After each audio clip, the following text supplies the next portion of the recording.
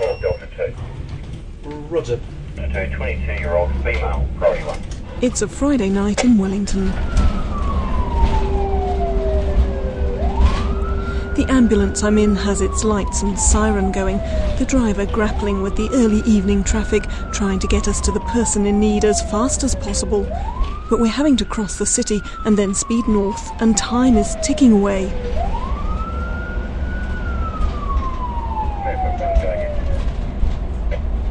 The call has come from a house down a dark, rutted lane, and for a minute it's not obvious where we should be going.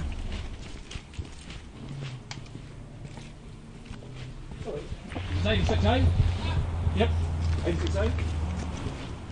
Once inside, the ambulance officers start the job of assessing what's happened and what they need to do. Do you remember when the last time you had one of these blackouts? How long ago was that? The arrival of an ambulance can mean the difference between life and death for someone in trouble, but to tip the odds, the crew has to arrive promptly, have the right qualifications and the right equipment. It also helps if they're not working alone. Push, analyse. On this call, paramedic Mike Sunderland, who works for Wellington Free Ambulance, is with volunteer John Randall. Earlier in the week, he was on his own. Wednesday I was supposed to have an intern. We have intern staff who are learning the ropes, so basically they're going through a course and learning about the ambulance service and gaining their qualifications. Unfortunately, he was on a study day, so I was single crewed on Wednesday. It's not an isolated experience, and it's happening around the country. In Rotorua, Daryl Stritch, a paramedic with St John, says working alone is the single biggest problem he faces. That's my whole life. So you single crew all the time? All the time. In Hamilton, officers work alone at night and at weekends. In the lower North Island, this paramedic says 1 in 3 jobs are single crewed. Judging on statistics we've been taking over the last 2 or 3 months, I would say at least a third of our jobs are single crewed. The figures in some regions are even worse, according to advanced paramedic John Stretton, who's the president of the Wanganui-based union, the New Zealand Ambulance Association. In our region here, 70% of ambulance responses are single crewed.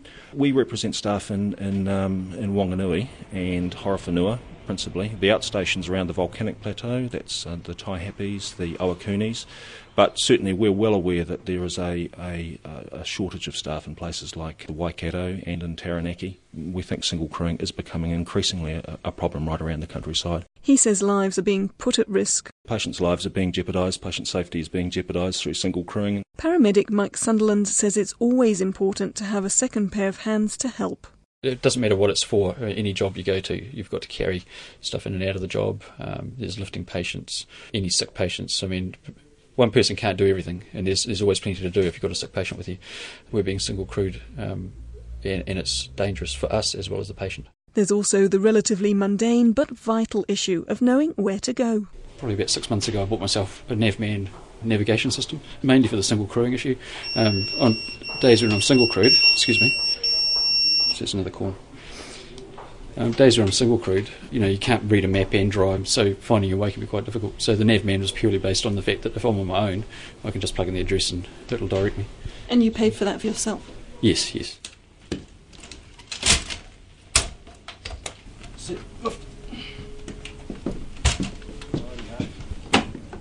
This case in the Wellington region involved a young woman who'd had a convulsion. A heavy patient, it looked quite an effort to carry her out to the ambulance. What would have happened if there'd only been one ambulance officer at the scene? If she can't walk, we would have had to call for assistance, basically, to help with carrying, and that might be fire service, or it might be another ambulance, or the other option we've got there is there's quite a few young fellas there, so we can take advantage of that as well. I don't think her condition was serious enough to warrant needing someone in the back. The family member was okay in the back there, but it's always nice to have a medically qualified person in the back. You just never know what's going to happen. John Britton, the Chief Executive of Wellington Free Ambulance, says having 2 qualified paramedics attend a person has enormous advantages. It enables the 2 people to work as a team. They can, if you like, look out for each other when they go into an unstable or difficult situation. They can cross-check with each other when they're actually treating the patient and do a better job as a result of that. So, as they say, 2 heads are definitely better than 1. And, of course, then, and this is probably the other critical factor, it means that simply one of the paramedics can drive the ambulance while the other one can monitor or treat the patient on the way to hospital. So the two key components are the safety of the paramedics, because they can be going into very difficult situations, and it provides much better care for the patient. John Britton says Wellington Free manages to have around 90% of call-outs double crewed, although he accepts that the definition of double crewing depends on who you talk to. If you're talking to someone representing the union, they will argue that it should be two paid professional paramedics. From Wellington Free Ambulance Services perspective, what we're after is the care for the patient, so we don't mind if the second person's a volunteer or a paid professional. For most of the rest of the country, ambulances are provided by St John, which says that on a national basis the amount of double-crewed call-outs is around 82%. But it varies from region to region, and many on the front line are sceptical about the accuracy of that figure. In Auckland City and Christchurch, 2 officers turning up to an emergency response are a common sight. Not so in other areas.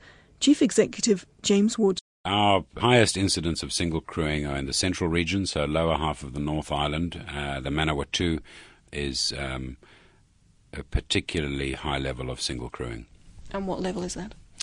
50% thereabouts, sometimes more, depending on rosters, availability of people, and all of the circumstances around managing this huge raft of variables in an ambulance service.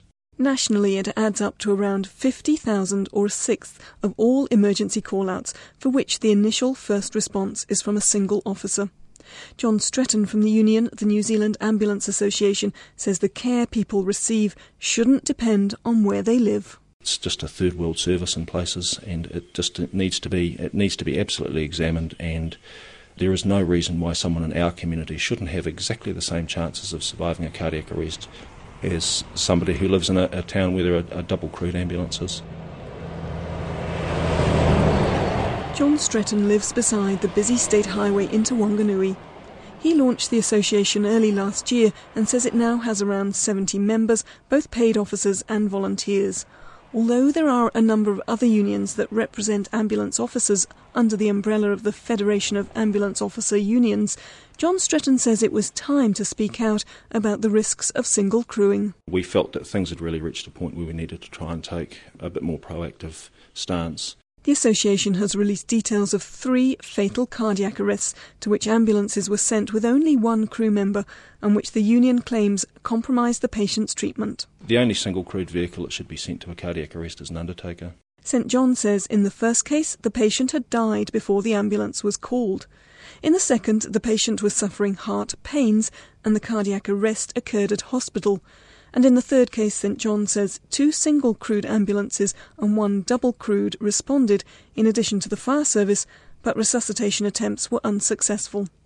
The Clinical Advisory Group of St John reviewed the cases and concluded that the ultimate outcome for the patients would not have been different if the initial responding ambulance had been fully crewed. But that doesn't satisfy John Stretton. We certainly think that there is an enormous clinical risk for anybody in a cardiac arrest situation who's simply got a single-crewed ambulance responded to them. We don't know what the survival figures are for those patients. In the first instance, apparently the patient was actually dead before the ambulance arrived. That does happen, absolutely. Yes, that does happen, and it was one of the cardiac arrests that was quoted. But so that can't be because a single crew arrived? That's right, but I think the mere fact that a single-crewed ambulance was sent to a cardiac arrest speaks volumes in itself. Patently, there was nothing that the crew was able to do, but it was a cardiac arrest until proven otherwise, and the only response which was able to be provided was a single-crewed ambulance, and that's terrible. In fact, the Chief Executive of St John, James Wood, supports the view that ambulance officers should not have to deal with cases of cardiac arrest on their own. If there are single-crewed ambulances in the area, we would send one and the nearest other one, so you might get 2 single-crewed ambulances or more. Cardiac arrest, very high priority, and we respond whatever resources we can and believe might be necessary at the time.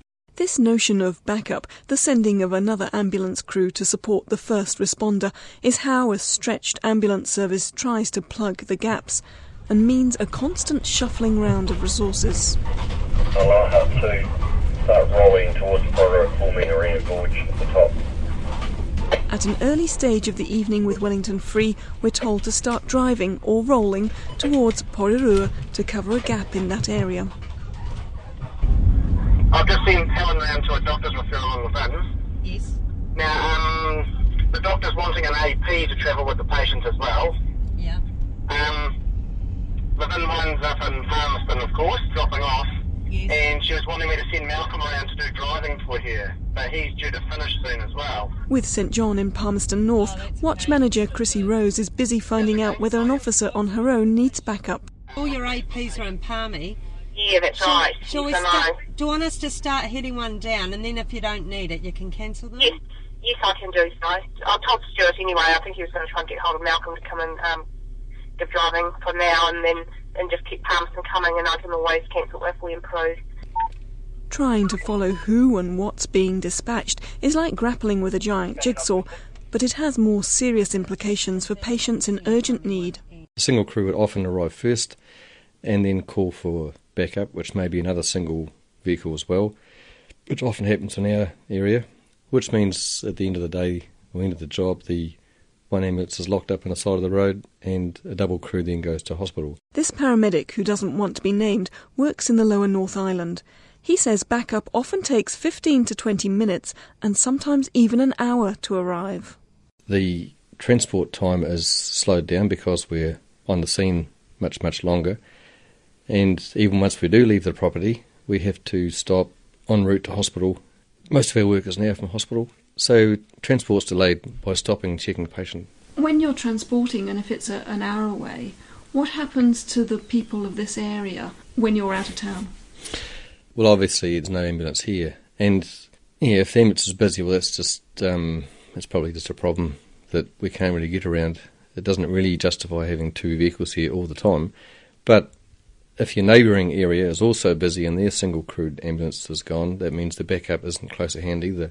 So it could be that if you have a cardiac arrest, you might have to wait for 45 minutes for another vehicle to get here. And so if it's a cardiac arrest or if it's something like choking, it may be just pure luck whether you survive or not. Sometimes, yes, that'd be correct. The situation could be a lot worse were it not for thousands of volunteers who staff ambulances.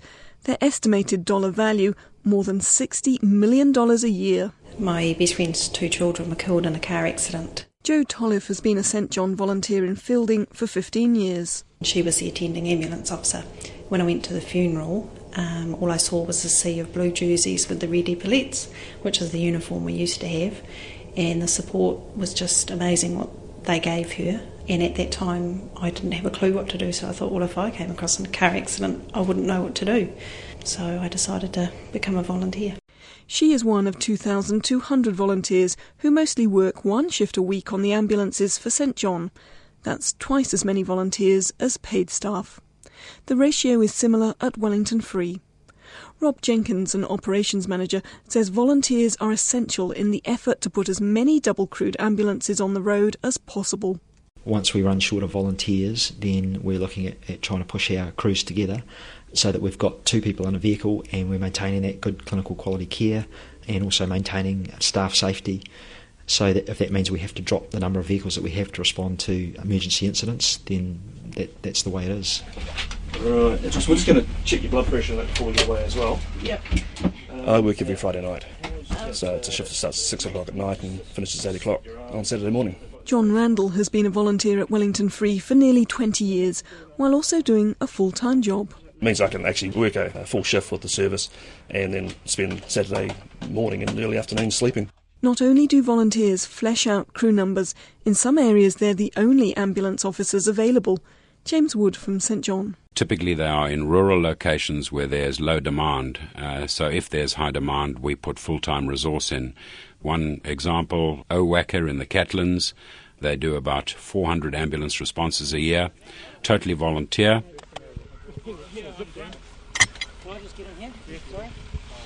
Team 2, can I have some dressings, please?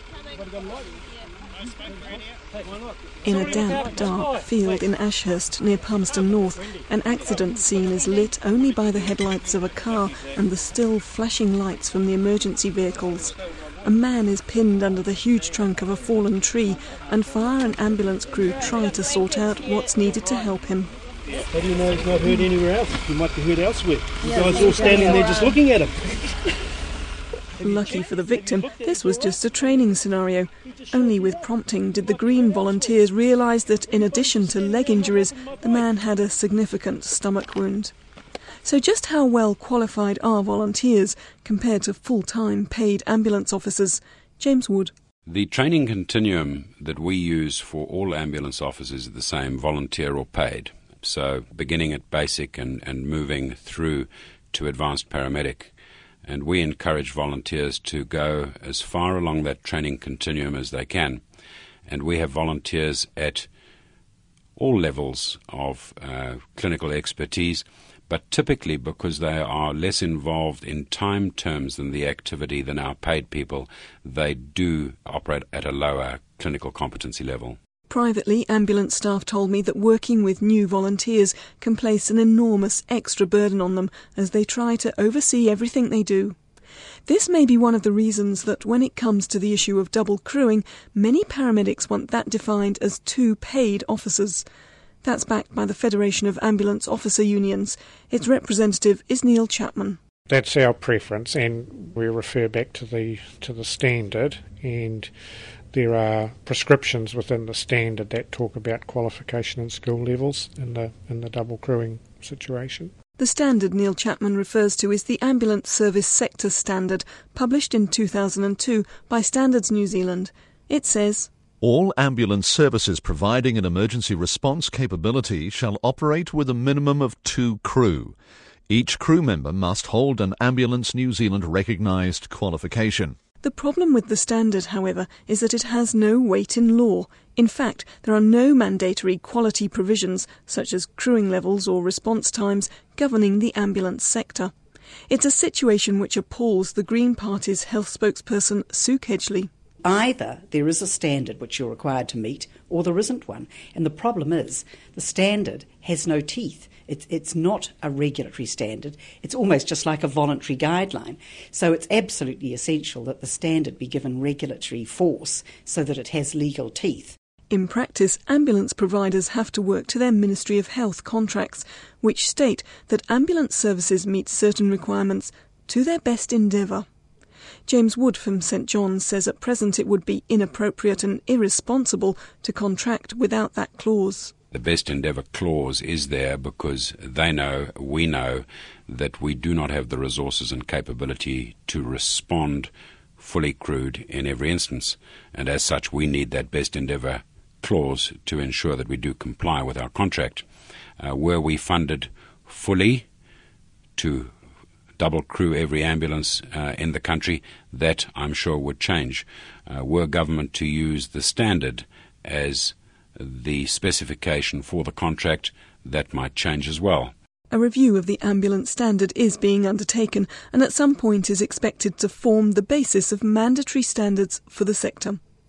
Anthony Hill from the Ministry of Health told a select committee that it's time for a change. The best endeavours scenario in the contract is an historical feature of service in New Zealand around ambulances. We are looking to see that change, and the funding we have put in, the work we're doing on double crewing, the way the ambulance standard is developing, will see developments there.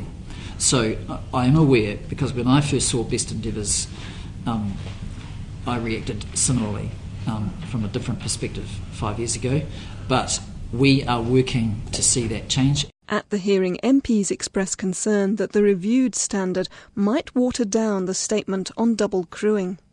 The new document is likely to build in some flexibility to recognise that in some cases single crewed vehicles, such as high-level rapid response vehicles that can speed quickly through traffic to be first at an emergency, can be the best option. In the meantime, would more money sort out the problem of too many single-crewed ambulances? St John is seeking an extra $45 million over the next 8 years, which its chief executive, James Wood, says would allow the double crewing of all emergency call-outs. It would take time, obviously, to recruit, train and deploy people, which is why we're suggesting it is phased in over time. Obviously there's not a supply of ambulance officers sitting waiting to be deployed, but were we to achieve that, yes, we could fully crew ambulances with a high level of use of volunteers. That funding bid looks unlikely to succeed. However, Vote Health funding for the ambulance service has increased over the last 3 years by 39% to $59 million a year, and an offer to providers of another 10% rise is currently on the table. ACC also funds ambulances to the tune of around $37 million a year. The remainder is sourced through donations, bequests and sponsorship deals. Although at some stage the government might move to a single funder model, there are no plans to change the system of funding, and so the dependence on volunteers and donations is set to continue. The Health Minister, Pete Hodson, says the service is being funded so that at some point in the future it will reach the ambulance standard.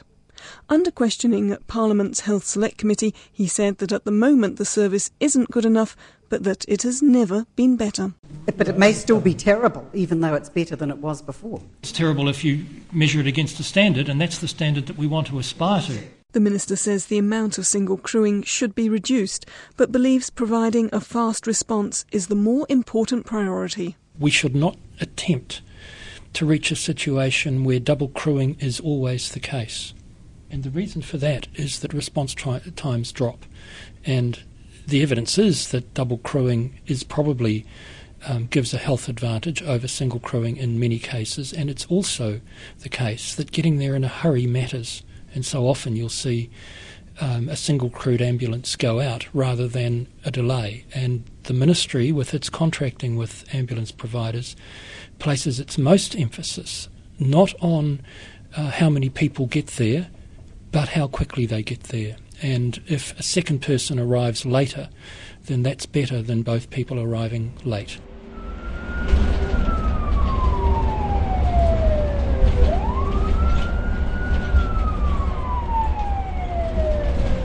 This emergency call from Wellington Hospital across the city to Lower Hutt took around 20 minutes. Add extra minutes from the time the call was answered to the time of actual dispatch. Press 12, Delta 2, 22-year-old female, Lorry 1. The categorisation of response times has recently changed to a model used in the UK and Australia. Under the previous system, the Ministry's figures reveal patchy success rates, with only 3 out of 6 response targets being met. In urban areas, 80% of high-priority calls will arrive within 10 minutes. Failed. In rural areas, 80% of calls will arrive in 16 minutes. Failed. 95% in 30 minutes. Failed. With the revised system, gone are the old priorities 1, 2 and 3, and the new categories of A, B and C have lower target times. For instance, for Category A urban calls, 50% should arrive in 8 minutes compared to the old target of 80% in 10 minutes. The Ministry says the new categories allow more flexibility and is waiting for better data to come on stream to evaluate the new response targets. That improved data started to become available on July the 1st, and by all accounts it is badly needed. So this is our live room. It's the new Ambulance Communication Project, or ACP, that is making the difference. Anita Hansen, the Acting Communication Centre Manager, showed me round the Wellington base. So here we've got the CAD system. Basically what we have is we've got 4 screens. I can choose to see any region in the whole of New Zealand because we're one of 3 virtual centres. The Auckland had the unfortunate event where their comm centre was taken down for whatever reason. We could take over their region and dispatch their vehicles, take their calls. James Wood, the head of St John's, says the old systems in 9 independent call centres were chaotic. The standards of operation in the 9 were hugely variable, the data sets completely different, the measurement criteria different. If it could have been different, it was. At a select committee, the Ministry of Health's Deputy Director General Anthony Hill and Manager Rose Wall made much of the July the 1st start-up. We're reliant on that ACP delivering the data. From 1 July it becomes one of the reporting requirements. I'd have to check, I'm not aware of any offhand. We don't know, but I don't know. Not at this point in time, but again from 1 July that data would be collected. The system will go live on 1 July, at which point we will have better access to the full set of data. But a significant problem was overlooked. Half of the improved data stream depends on the introduction of mobile data terminals into ambulances, and those aren't working, and aren't expected to be working until the end of the year. When I interviewed Anthony Hill, he appeared not to realise the current status of those units and the implication for the data stream, until given the detail by an offsider. I don't have the current update on that progress, but as I understand it, yes, there are issues with the MDTs, as they call them. That apparently occurs at the outer margins of some of the coverage of the relevant technology, and that's being worked through. But you say you're going to get this improved data stream from July the 1st, yes. Whereas in fact you won't get the complete improved data stream because the mobile data terminals are not working, which looks like it's going to take until the end of the year. I think we need to recognise that the MDT problem is not a universal problem. It's a problem that is occurring in some parts of some are working? The operations. As I understand it, some are working. I stand to be corrected on that. None were switched on. They're in a testing mode. Okay. 14 vehicles. Oh, so they haven't even been deployed yet? There's 14 vehicles that have the complete installation, and they're currently in a testing mode. Okay. So you're saying you're going to get an improved data stream from July the 1st, when in fact that data stream isn't actually going to be complete until the mobile data terminals are up and running, which will be by the end of the year at the earliest? My expectation is, yes, that we will have a vastly improved set of information from the 1st of July, and that's what I'll be expecting, and at this point that is what I'm told I'm going to get. There have been other teething problems with the call centres, and some paramedics in the field say they're getting poorer information than under the old system. The new project, when fully operational, promises to provide far more accurate information on the number of calls, who's calling, how long it's taking to handle calls, the medical assessment of calls, the response rates and crewing. Until then, quality improvements are expected to be slow. Minister Pete Hodson. I think it probably is a several-year undertaking. I don't think we're going to reach the standard by this time next year or by this time the year after. And until that standard is reached, it may be pure luck whether a person survives a cardiac arrest or any other life-threatening emergency despite an ambulance being called.